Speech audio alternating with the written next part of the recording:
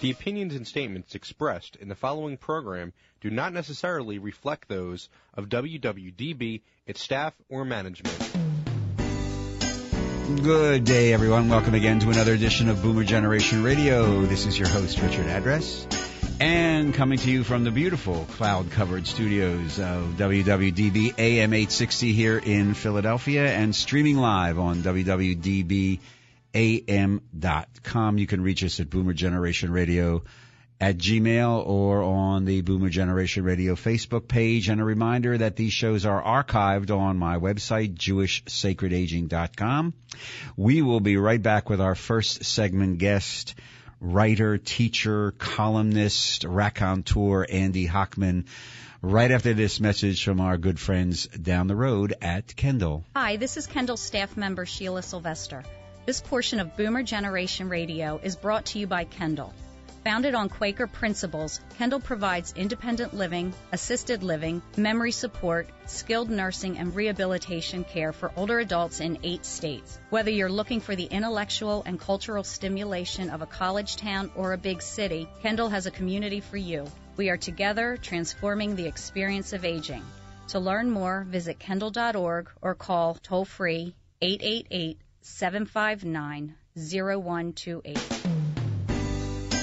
Welcome back now to our first segment, and we are very pleased to welcome in studio Andy Hockman, a writer, teacher, columnist for the Philadelphia Inquirer, who writes a regular column called Parent Trip, if I'm not mistaken. Andy, welcome. Thank you for joining us. Thank you. I'm pleased to be here.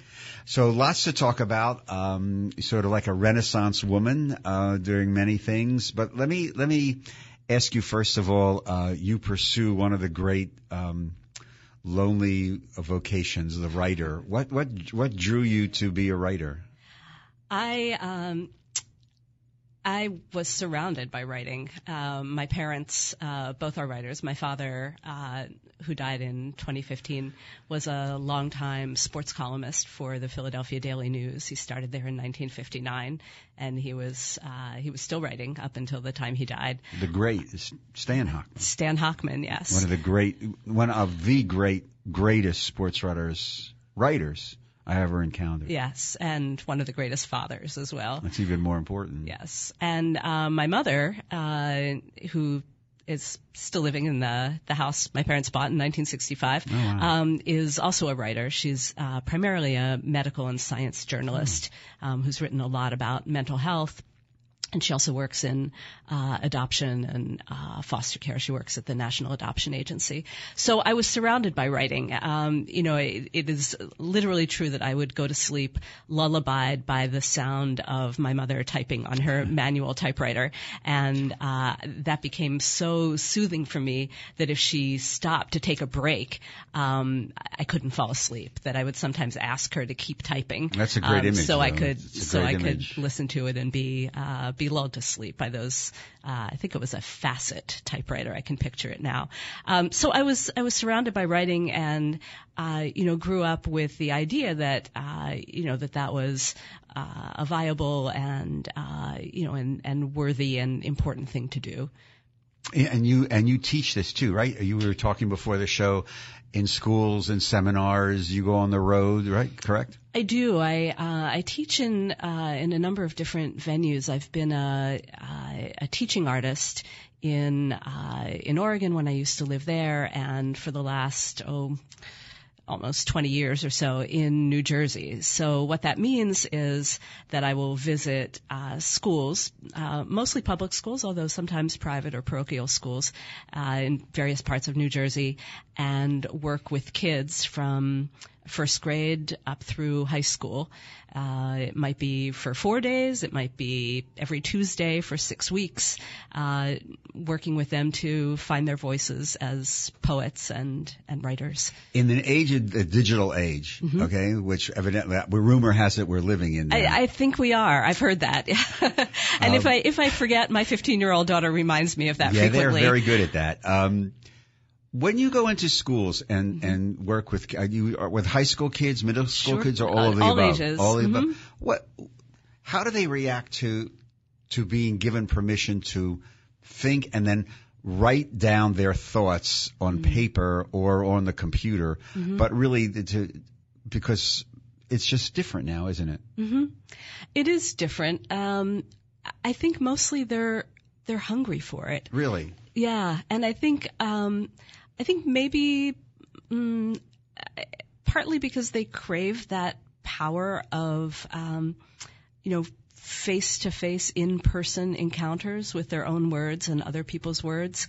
It's different than reading something online that's disembodied. You don't see the person who wrote it. You don't look at their facial expression or experience the inflection or tone in their voices. But I also think they're hungry for it because for all kinds of reasons, including the push for standardized testing, there's less and less room in schools for the exercise of imagination and creativity and less rule-bound ways of thinking. And so I find that when I go into schools, both the teachers and the kids are pretty hungry and eager for the kind of work that we do together. You said something that I want to pursue. That writing is, in essence, empowering of the self. Unpack that for me, because it's a great concept. Sure. So, one of the things that I try to get across when I'm working with writers, whether they're 7 years old or 70 years old, is that their lives matter. And depending on who I'm working with, some people have never been told that. Some people have been told the opposite, that their lives don't matter, that no one cares about what happens to them. And so I'm thinking especially of some kids I've worked with at a charter school in Newark, a school called Brick Avon, where I've gone back a few years in a row. And a lot of the kids there have grown up in pretty poor families, in pretty rough neighborhoods, and are carrying stories around with them, stories inside them of things they've experienced, of the sounds of their neighborhoods, what their lives have been like. And for some of them, no one has ever told them that those stories are valuable, that they might make a difference to someone else, that they might make a difference to these kids themselves if they wrote them down. And I can think of so many experiences there where a child has written something maybe for the first time. I remember a boy who wrote about his cousin's death. His cousin was killed by street violence, and that was a story he'd never given voice to before. And sometimes there's a reluctance at first to write about it, especially, I'm a stranger, I pop into their neighborhood, I don't know them, I'm going to be there for just 4 days. And so, the beginning of my work is about building trust and letting them know that whatever they write is welcome, and that I'm not going to be shocked, and I'm not going to judge them, and I'm not going to punish them. And then I bring all kinds of examples of work from writers across the spectrum, living writers, dead writers, writers who have been brave enough to write about the painful things they've experienced, and who I hope and give permission to kids to do the same thing, to write about their lives. Your favorite writer right now? Oh. You knew this was coming. People ask, right? So, and I think this happens to all kinds of people, right? Someone asks, and then your brain is like immediately scrubbed clean. So, I can't even say just one. They're writers. Okay, let me rephrase then. Okay. Favorites, plural. You're on that desert island, and you can choose one book. Okay. I would probably bring, today, this would be my answer. Tomorrow, ask me again, I'll tell you something different. Today I would bring Angels in America by Tony Kushner. Oh, okay. The script of that. I've been thinking, particularly in the days since November 8th, I've been thinking about that play and about his work a lot. So speaking of that and Angels in America, let's segue in, if we can, to you write for the Inquirer. I do. I've been freelancing for them for a long time, and then for starting in September 2014, I began writing a weekly feature called The Parent Trip that usually appears on Wednesdays. This week will be a little different. It will appear on Thursday because Wednesday's section will be full of reviews Food. of brand new movies. Really? Yes, all the Thanksgiving movies that are coming out. So those will occupy the Wednesday section. It's a new Star Wars movie coming out. But yes, the column is called The Parent Trip, and each week it's a profile, approximately 1,000 words, of an individual or a couple, and it chronicles how they became parents, what their journey was like. So you've chronicled this, and now you're let's just say an expert. Well, that's true on the changing nature of the American family. Mm-hmm. And our focus here on Boomer Generation Radio is really obviously to talk about, the impact of longevity on baby boomers. And one of the things that rarely gets talked about because is the changing nature of the families that we deal with as parents and now also grandparents. Mm-hmm. So talk to me a little bit about your observation about how so much of the family, American family, there is no such thing as a normative family, is there? No, there isn't. And honestly, I'm not sure there ever was. Right. People talk about it as if there was some sort of golden period, the Leave It to Beaver, Father Knows Best era. Only on TV. But really, the televised families may have looked fairly normative at one time, but the folks who were watching, probably not. There have always been single parent families. There have been same-sex parents, whether they were out or visible, whether they were permitted to adopt. That has certainly changed. But there, have always been multi-generational families, interracial families, both before and after that was legal. So I think what's different now is that so many more forms of family are becoming more visible, both, as a result of, advances in gay and lesbian civil rights, post-Stonewall, now, of course, with marriage equality being the law of the land, interracial families, interfaith families. And one of my goals with the Parent Trip is to over the long arc, over the period of a year or two, to really show that full spectrum of families. I want to come back. We're going to take a quick break for a message from Kendall, but then I want to explore this whole dynamic and change of families because it really is impacting the more I see in, just the baby boomers because we're just dealing with so many different variables, and where a lot of boomers are now also becoming full-time caregivers of grandchildren, which is another dynamic that's very, very, very different. We're going to be right back with Andy Hockman, writer, teacher, raconteur, Philadelphia Inquirer columnist, published author. We have to talk about your books, too, before we leave, right after this message from our friends at Kendall. Hi, this is Kendall resident Harry Hammond. This portion of Boomer Generation Radio is brought to you by Kendall Outreach. Kendall Outreach serves the field of aging by raising public awareness of important health care issues of older adults, and it provides education and training in the development and implementation of comprehensive approaches to safe, individualized, long-term care practices. Kendall Outreach has been sharing Kendall's approaches to quality care with consumers, advocates, providers, government agencies, and related organizations since 1989. To learn more, visit kendalloutreach.org.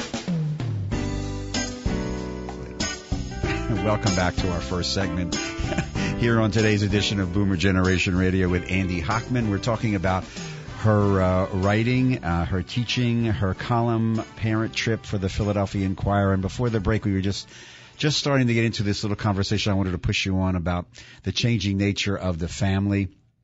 You've been chronicling this. What's the biggest change you've seen in your writing in the American family right now? What's the biggest shift? Mm-hmm.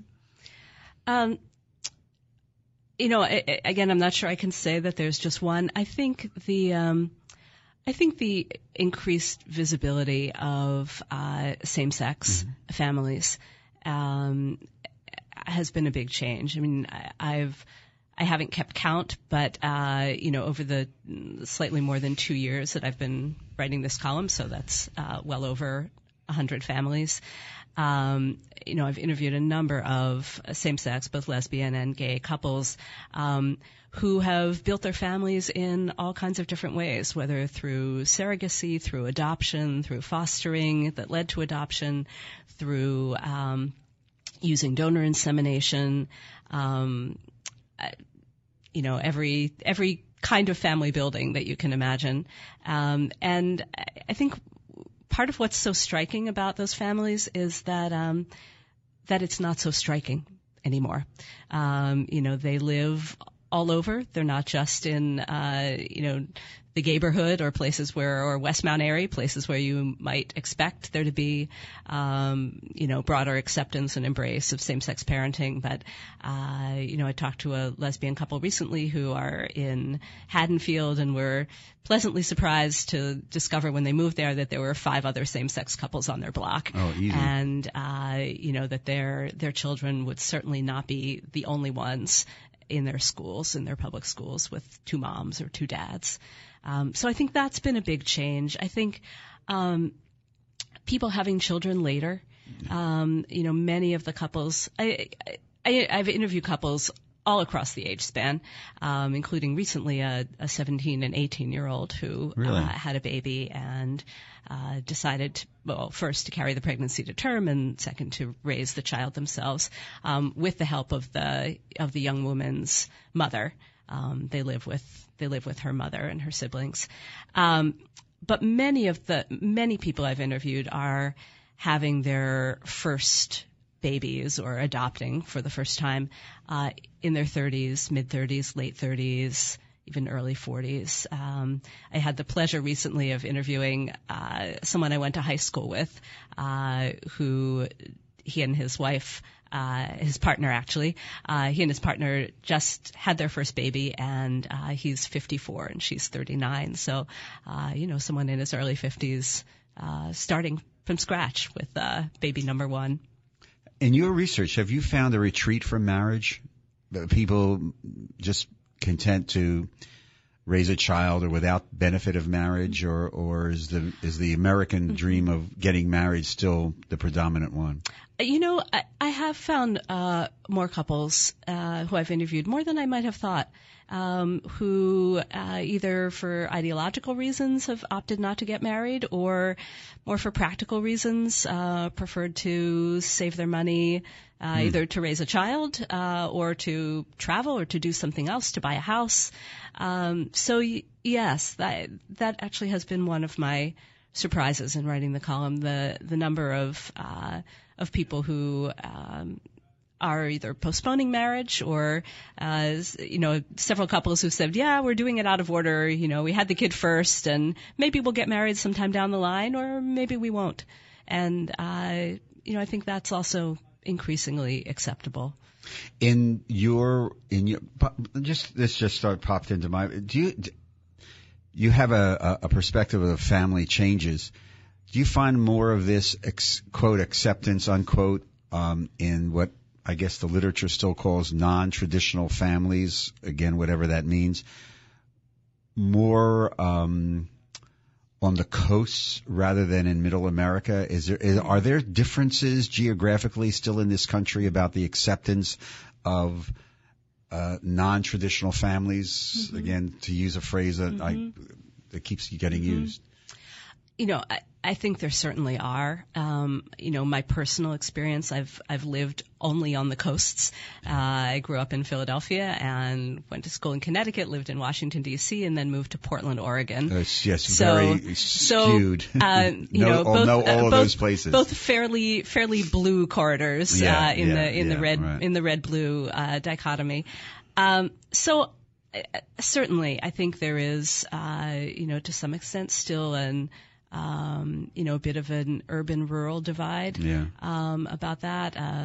Big city, small town. At the same time, Iowa was one of the first states to pass marriage equality before it became the national law of the land, and I think that may have been a surprise to some people. It was a little bit of a surprise to me. And I read recently about a Baptist church, I think it may have been in Iowa, where a same-sex couple, a male couple who'd been longtime members of the church, asked their pastor if they could be married in the church, and his first reaction was a little bit of hesitation. He wasn't sure the church community was quite ready for it. He asked the men if they would be willing to wait a year, and they said yes, and at the end of a year, they tapped on his door again and said, "Pastor, it's been a year. It's time. Can we do this?" And he decided at that point the church was ready, and they had a marriage ceremony in the church. So, this is a Baptist church in the Midwest. Mm-hmm. I think the most powerful persuasion when people are frightened of difference is a personal relationship. And so when your niece comes out, or your colleague, or your best friend from elementary school, or your next door neighbor, or you see the other, that someone in your child's kindergarten class has two moms, those are persuasive experiences, and you don't have to live in a city to have those experiences. And how concerned are you with the coming 4 years? As a writer, as somebody who studies this, I mean, and you have a unique perspective. You've mm-hmm. sat with the people and you've talked to them. You've become part of their lives mm-hmm. and published it. So obviously they've given you permission to publish their life stories. Mm-hmm. So as the journalist and the observer, mm-hmm. Do you think that this openness to family diversity is going to be under attack?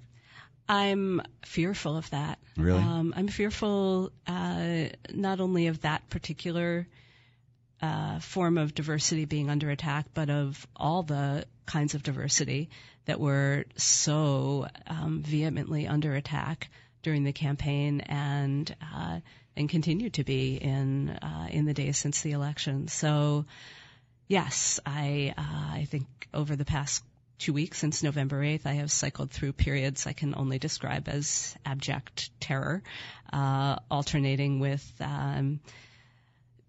being somewhat consoled by going back to the words of prophetic and revolutionary writers who I admire, Grace Paley and Tony Kushner and Naomi Shihab Nye, and really holding on very tightly to the words of people who have struggled, who've been part of all the civil rights movements that have brought us to where we are today. So I have, I'm trying to hold on to what the philosopher Jonathan Lear describes as radical hope. Trying to hold on to that. It's not been easy in the past 2 weeks, but good phrase. But I also feel like it's a necessity, both to not only to personally get through my days, but it's a necessity in reminding me to continue reaching out, to continue marching, to continue resisting and working toward creating the kind of world I want to live in and that I want my children's children to live in. Before we start running out of time for this segment, mm-hmm. I do want to jump in also. One thing, in your research with families, have you noticed, because as I travel and do the work that I'm doing in Jewish Sacred Aging, an increased number of boomers who are grandparents, mm-hmm. also intimately involved now as caregivers, or also sometimes even raising grandchildren, mm-hmm. as the dynamics of families change. Have you seen that? Have you chronicled that? I have. So both through a couple of Parent Trip columns that profiled families who have intentionally created multi-generational living situations. So Mount Airy is particularly suited to that because there are all these gigantic, rambling 7-bedroom houses, and very few people are having 6 or 7 children anymore. But those houses lend themselves really well to having, a mother-in-law apartment. So I actually know quite a few people, even in my personal circle, mm-hmm. who've opted to live that way. A grandmother or grandparents in one wing of the house or one side of the duplex, and parents raising kids, so 3 generations. And the people I know who've opted to do that are doing it partly to have both live in childcare and live in elder care, and because they really want to foster and build those connections among generations in their families. I have the last time I interviewed a family like that, I came away with a little, kind of wistful and, wishful, response to it, thinking, I even started looking for, as I walked around the neighborhood, is there a house that would lend itself to us doing that? I find that idea very, very appealing. Just in a couple of minutes left in this segment, you've written a couple of books. I have. And so talk to me real fast about those books and how one can get them. Sure. I have 2 books. The first is called Everyday Acts and Small Subversions, Women Reinventing Family, Community, and Home, a title that does not fit neatly on a bumper sticker, but it's a book of personal essays, interlaced personal essays and interviews with women from all over the country about the changing picture of family and how they're creating it. My second book is Anatomies, a Novella and Stories, published by Picador USA, now a division of St. Martin's. And that is, as the title explains, a collection of short fiction and one longer piece of fiction, a novella-lengthed piece. And your website, if somebody wants to get a hold of you, somebody wants to invite you to speak, touch base with you, et cetera, how do they do that? Sure. I'm easy to find online at www.andyhockman.com. And I should spell my name. It has an unusual spelling, thanks to my parents' imagination. It's ANNDEE Hockman, HOCHMAN. So AndyHockman.com. So Andy Hockman, writer, poet, because we also didn't, you also teach poetry and creative writing, columnist for the Philadelphia Inquirer, the column Parent Trip, and you can read it not only in the print edition, but it's online at philly.com. Philly.com. Mm-hmm. Each Wednesday, with the exception of this week, it'll be published on Thursday. In the 30 seconds left, based upon your experience and knowledge, best piece of advice to give families?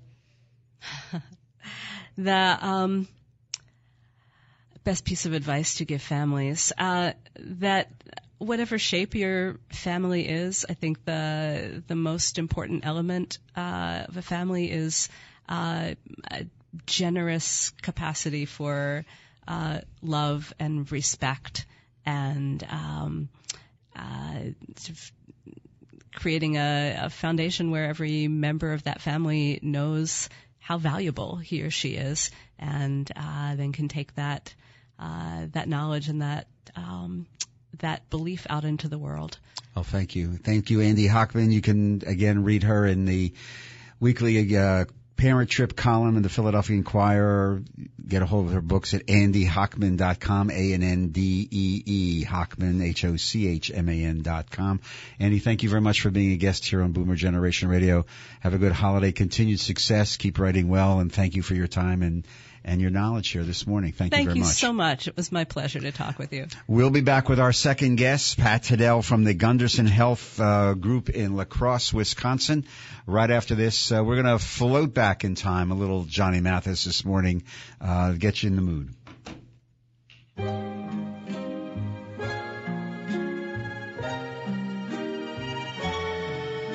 When Sunny gets blue, her eyes get gray and cloudy, then the rain begins to fall.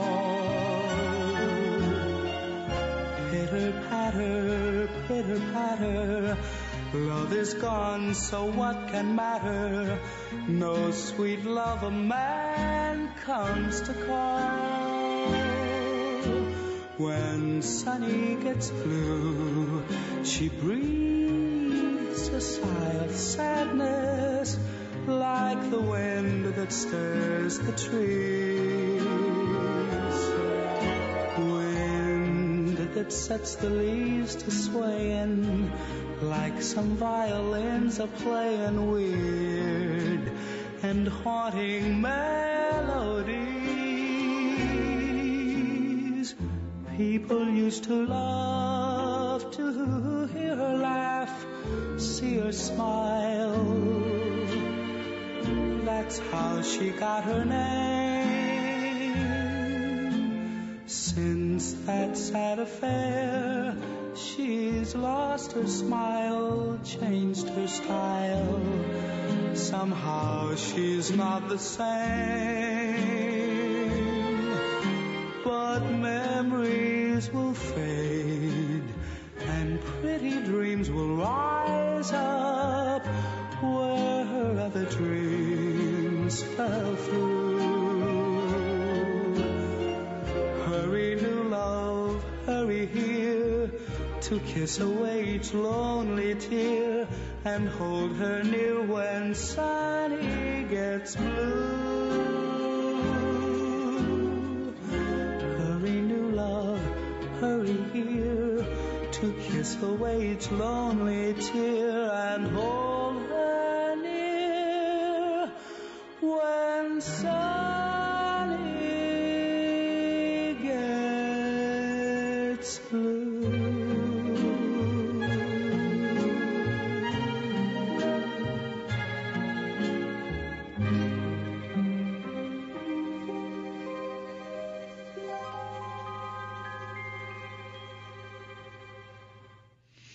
And welcome back to our second segment here on today's edition of Boomer Generation Radio, coming to you from WWDB here in Greater Philadelphia, AM 860. We're streaming live on www.dbam.com. And again, you can reach us at boomergenerationradio@gmail.com. Like us on the Boomer Generation Radio Facebook page. And these shows are archived as podcast on my website, www.jewishsacredaging.com. And we welcome, through the magic of electronics, I hope, Pat Tedell from La Crosse, Wisconsin, from Gunderson Health. Pat, are you there? I am. Hi. Good morning. How are you? Great, thank you. Thank you for having me today. I appreciate the time with you. How is it snowing there?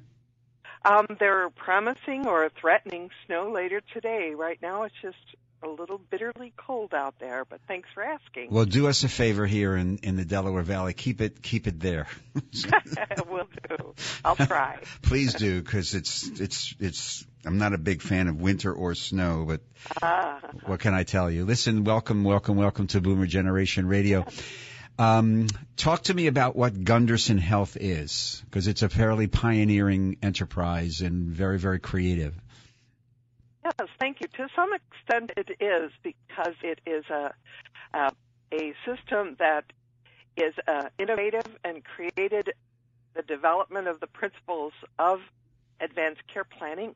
Began in La Crosse, Wisconsin, in a county where 4 of the city's major healthcare providers, which was the Gunderson Clinic at that time, the Lutheran Healthcare System, Franciscan Health System, and Skemp Clinic, agreed to collaboratively create a new approach to advanced care planning. So all these different competitors came together with the larger community and created a program that we now call Respecting Choices. And this was started between 1991 and 93. And 2 decades later, the population studies have demonstrated that a high prevalence of documented care plans, 96% of advanced care planning documents are found in the county's decedents. Those that have died have it available in their medical records at 98%, and that treatment preferences are consistent with the treatment that is provided in over 99%. So that's pretty astounding when you look at the fact that across the country it's at about 25%. So what made a real difference. What made Gunderson decide to focus on advanced care? Was there some critical moment there? There was a critical moment. Thanks for asking. And it really started with a story. And the story isn't really a very good fairy tale, nor is it an entertaining action thriller, but it's pretty simple. Having lived with an advanced illness for several years, somebody you love is very seriously ill now. There's options for treatment, but there's uncertainty about the ending of those treatments. Looking at that, when this critical moment happened, Dr. Bud Hammes was involved with a patient just like that, and none of the possible outcomes were attractive for this particular individual. serious risks and burdens from attempting the treatments were possible, and even with treatment, that loved one's death in the near future was highly probable. What he saw then was the real struggle and wondering what would they want us to do, what would their loved one want us to do in this case. And because this person was so fragile, they weren't actively involved in the decision-making. This story really continues to repeat, and at that time, Dr. Bud Hammond said, even though the Patient Self-Determination Act had come into effect, we weren't seeing that people were really expressing what was important to them, what kind of decisions would have to be made in a case like that. And it caused great grief and struggle with families afterwards that wondered if they had done the right thing when that person was no longer able to speak for themselves. They had to make decisions. And so he really met with all these different competing organizations and said, we need to do things differently. And so it really was a grassroots organization of community members that said, we want to do things differently.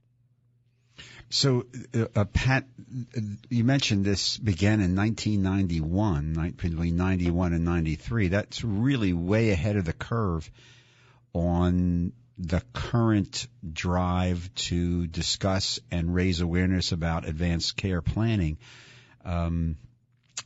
I guess I have to ask you, this is quite a while ago. What was the initial reaction? Was there a lot of, why are you doing this?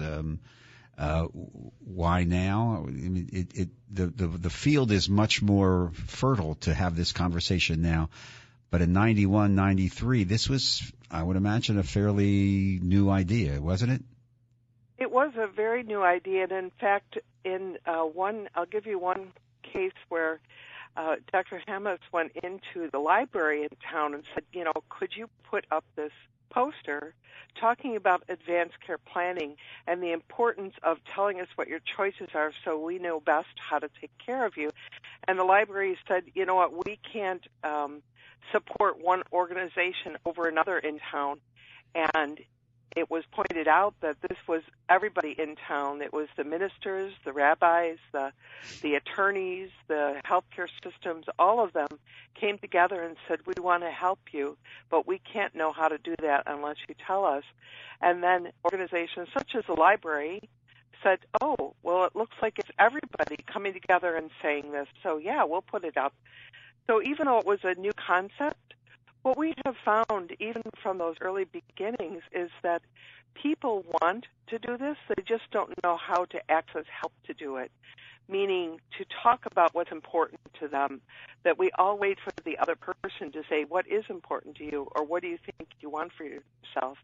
And unfortunately, then that conversation doesn't ever occur in so many cases. Right. And in this case, we just started inviting people to have a conversation about what was important to them, not filling out a form, not, oh, if you're going to die, what do you want us to do? But just what's important to you, who are you, what does living well mean, and how can we help you do that? Okay, so let's fast forward to 2016. This issue of advanced care planning has become a major topic. We deal with it all the time in my work on Jewish Sacred Aging. I was just off the road visiting 2 cities and 2 congregations where this was a major topic of conversation, and just had a meeting yesterday with some people from the Conversation Project in Boston, and this is, we're both involved with an organization called CTAC out of Washington, the Coalition to Transform Advanced Care. It's in the news. There's legislation now aborting around many, many states. Something's going on, and you're at the front lines of this. Is this because baby boomers have now woken up to the reality that we're all going to die, and we want to control this? Or is there still a lot of denial that this is really going to happen? I think that a few things come into play. It's a good question, and I think one that we have to ask ourselves as part of the generations that are sandwiched in, those that are looking to their elders, who are needing to start to make decisions and have conversations with those baby boomers about what they want for themselves. And as well as baby boomers, knowing that our complex systems for healthcare allow us a lot of choices, but fitting those choices into who we are as a person, and not just who I am physically, but also who I am spiritually and within a culture and personally, is becoming more and more allowed as part of the conversation and imperative to it. The other thing that I think is happening, as you mentioned, CTAC, is that we're seeing more and more that care of those with advanced disease need to be supported by the wider community, the community that they live in, their community of faith, their community where they live, and not just part of a healthcare system, that it takes a lot more to take care of people who have advanced illness. And so those of us that are not necessarily fragile or sick are looking to how do we become part of that community, that larger community, and as well, how do we help shape community for our elders and for a time when it is all about me. So I do think that the youngers are looking forward to, what if I don't have the support of the systems, and we need to create new systems for helping those with disease, and we can't rely on the healthcare systems to do that.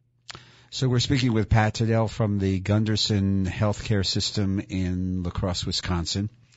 And we're going to take a break here and listen to a segment or a spot from our friends at Kendall. And when we come back, Pat, I want to talk a little bit about, have you walk us through what this program that Gunderson created. It's really gone national, this idea of respecting choices in Wyatt. But I need to ask you a favor before we go to the Kendall spot.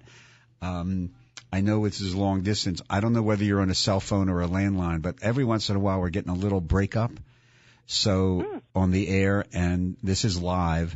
So let's. On our break, I'll check. I am on a landline, but thanks for letting me know. Yeah, let me know. So I don't know whether you can sometimes do what I do when a piece of technology doesn't go right. I just smack it, and that usually does nothing, but it alleviates my anxiety. So let's see. We'll keep trying. You're on a landline, right? Yes. All right. So we'll keep trying. Maybe it's because of the impending snow and the electronic gods, as usual, are messing us up. But we'll be right back with Pat right after this word from our friends down the street at Kendall. Hi, this is Kendall staff member Sheila Sylvester. This portion of Boomer Generation Radio is brought to you by Kendall Outreach. Kendall Outreach serves the field of aging by raising public awareness of important health care issues of older adults, and it provides education and training in the development and implementation of comprehensive approaches to safe, individualized, long-term care practices. Kendall Outreach has been sharing Kendall's approach to quality care with consumers, advocates, providers, government agencies, and related organizations since 1989. To learn more, visit kendalloutreach.org. Welcome back to our second segment here on today's edition of Boomer Generation Radio, and we're speaking with Pat Tiddell from the Gunderson Health Systems in La Crosse, Wisconsin, about a pioneering effort began around in the 1990s, or the early 1990s. It is now known as Respecting Choices. So, Pat, walk us through what Respecting Choices is. Sure. So we are an internationally recognized evidence-based advanced care planning service. It's a standardized way of looking at advanced care planning not as a one-time event, but looking at things such as advanced directives as a conversation that is facilitated by someone who has received specialized education in skills to help facilitate a conversation between the person and the person who they choose as their agent, so that they can then continue an enduring conversation about what's important to them throughout their life experience or their disease trajectory, so that that person, because as we advance through our illness, through our age, we change our minds, our goals and our values shift and change and become much more developed. And so making available an ongoing conversation helps to support the fact that those goals and values will be acknowledged and possibly written down so that the healthcare team can know what it is that the person wants for themselves and how to fit in any medical interventions around what's important to that person.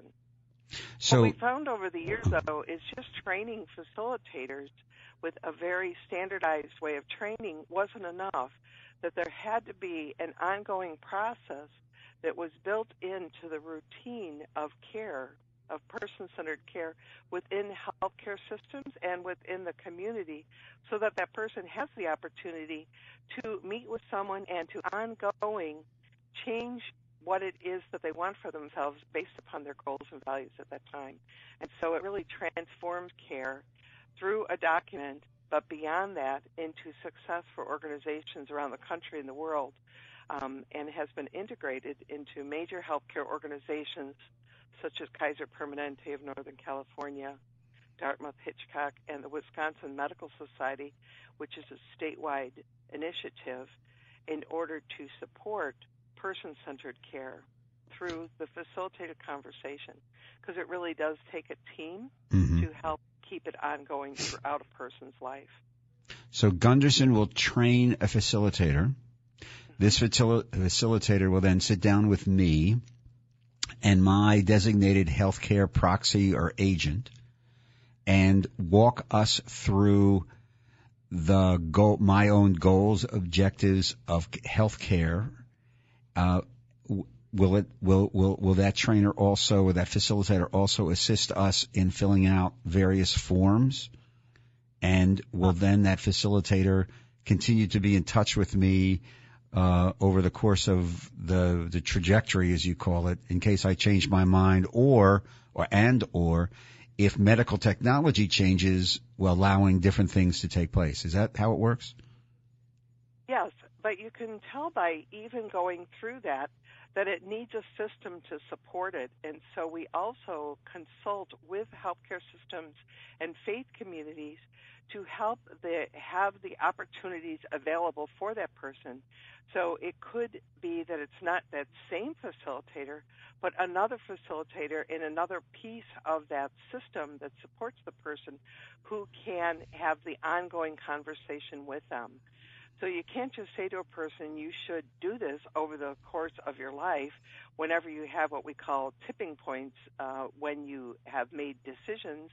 Say I have a new disease that I hadn't thought of before, or say somebody who I had named as my agent is no longer available to me, I need to go back and change it, is that you need a system to help support that. And so we do consultant work with those different systems to help create the opportunities ongoing for that person. And you say you're now with several organizations around the country. Mm-hmm. How difficult is it to train somebody? Is it a one-day training? Is it a 6-month training? Walk me through that. Sure. So we do it in a couple of different ways. One is an individual or a few people can come together at one of our national trainings. They go through a 4-module online course, which is interactive, that they do on their own from any computer. And then they come to an all-day course, which is 8 hours, to really intensively look at the skills that are part of the facilitated interview process, and using our interview tools that are evidence-based to create that standardized way of interviewing with a person. So at the end of that 8 hours, then, of course, they have a basic understanding of what it is that they'll need to do. And then we encourage them to go and practice what it is that they'll be doing through role plays with others, so that by the time they get in front of another person, they feel very comfortable and competent in their skills to have a facilitated conversation. The other way we do it is through those healthcare organizations that sign a contract with us, and we go in and we consult with them for the systems pieces that need to support the conversation. And as well, we do that same training on site. We also do it in faith communities, such as What Matters, mm-hmm. which is a Jewish faith experience in New York City. And so we went on site and trained people that were part of that systems change throughout their synagogues and others within their community. And you've done this with church communities as well? We have. We've done it with church communities around nationally as well as somewhat internationally, long-term care, many different organizations. So you use a phrase a lot and on the literature, evidence-based. So for somebody who may not be familiar with what that term means, what does that mean, evidence-based? Thank you. The evidence-based means that it continues to go through rigorous testing.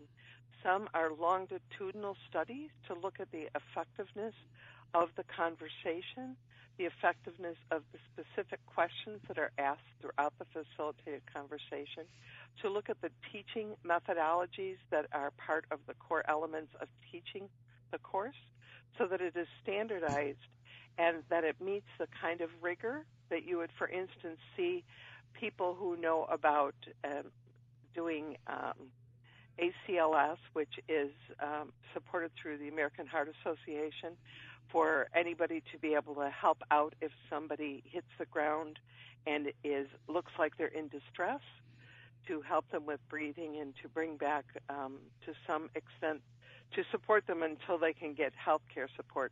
So that's a standardized approach, and so we look at it the same way. And as well, Respecting Choices is their own living lab, and that we're constantly looking at whether we are effectively meeting the goals of the interview process to help a person to express their goals and values and how it fits with possible healthcare decisions they might need to make for themselves. Yeah, I think the idea of constantly reevaluating and constantly examining where one is in life is extremely important. I mean, I'm sure you've encountered this as well. Somebody will say, well, I have an advance directive and I filled out the forms and, I did that 5 or 6 years ago, but I haven't really looked at it. And the world has changed and they may themselves have a different definition of what they want and what they wish for, as their own dynamics change. If somebody wanted to, as long as we're on the air, contact you, how does one avail themselves of information and contacting you and the Respecting Choices program? They can reach myself as well as any information they want about Respecting Choices through our website, which is www.respectingchoices.org. And there's a lot of really good information there that goes into more detail about the research and the evidence-based approach that we use. And as well, they can just send us an email at respectingchoices@Gundersen Health. That's GUNDERSEN health.org. And either way would get them to myself or one of the other faculty. So, Pat, before we start running out of time for this segment, you're dealing with something that's very, very powerful, grassroots, very, very, very personal, as you know. One of the issues that keeps coming up in my travels, came up again the last 2 weekends on the road, is this whole idea of the economics of aging. Given the realities of the boomers aging, given the realities of potential changes in huge aspects of the healthcare system with the new administration, how do we begin to make sense of the costs of getting sick and even dying, which continue to explode, really, don't they? How do we begin to deal with this as a society? One of the ways that we have seen it, it's been incidental because advanced care planning through Respecting Choices is not about cost cutting, but we have seen that there is cost cutting because if people really explore what it is they want for themselves, many times it isn't having increased cost with the high potential for burden to them, and burden is really individualized for what's important to that person. But the burden of those high-cost interventions may not meet the goals that that person has for themselves. So, for instance, if my goal is that I want to die quietly at home, surrounded by my family, with everything possible being done for comfort, but not to be hooked up to machines, the cost of that could be dramatically different than if I'm in an ICU with all kinds of interventions that will not have for me the goal that I want, because either way I'm dying, but I'm not with my family and I'm not in the place that I consider sacred to me, which is my own home. And so we have found incidentally that we increase the number of support needs for a person through hospice, palliative care, and decrease the median length of admission or hospital-based care. It decreases because people don't want necessarily to have all that if the high cost of burden to them physically or part of who they are as a person is high and the return on that is low, but they only can know that if they're engaged in the conversation. Right. We call that shared decision-making, right? So for some it might mean that, so I don't mean to say that for some that high cost isn't important, but we only know that if we engage a person in the conversation of what do they hope for this, what do they want from this, and where do they expect this to take them. It's not only the financial cost, but as you know, or I assume, and many of my colleagues do, there's a spiritual and emotional cost that has to be factored into this as well. And this goes to the sense of one's own definition of dignity, doesn't it? It really does, and it also demands of all of us a different way of caring, because if a person says, to use that same example, I want to be at home with my family around me, we have to figure out how to have that community support a person to be home, whether it be through healthcare services. And that's something, to go back to what you had said earlier about CTAC, is that's something that CTAC is looking at, that a person does not stand alone, but they have a huge community of their faith, their health care, the people that live by them, the people that surround them, their own family, the family they've created for themselves, that has to be part of this. And we have to figure out how to do that, because the ability to do it in different ways is not necessarily there. So we have to figure out how to engage that community.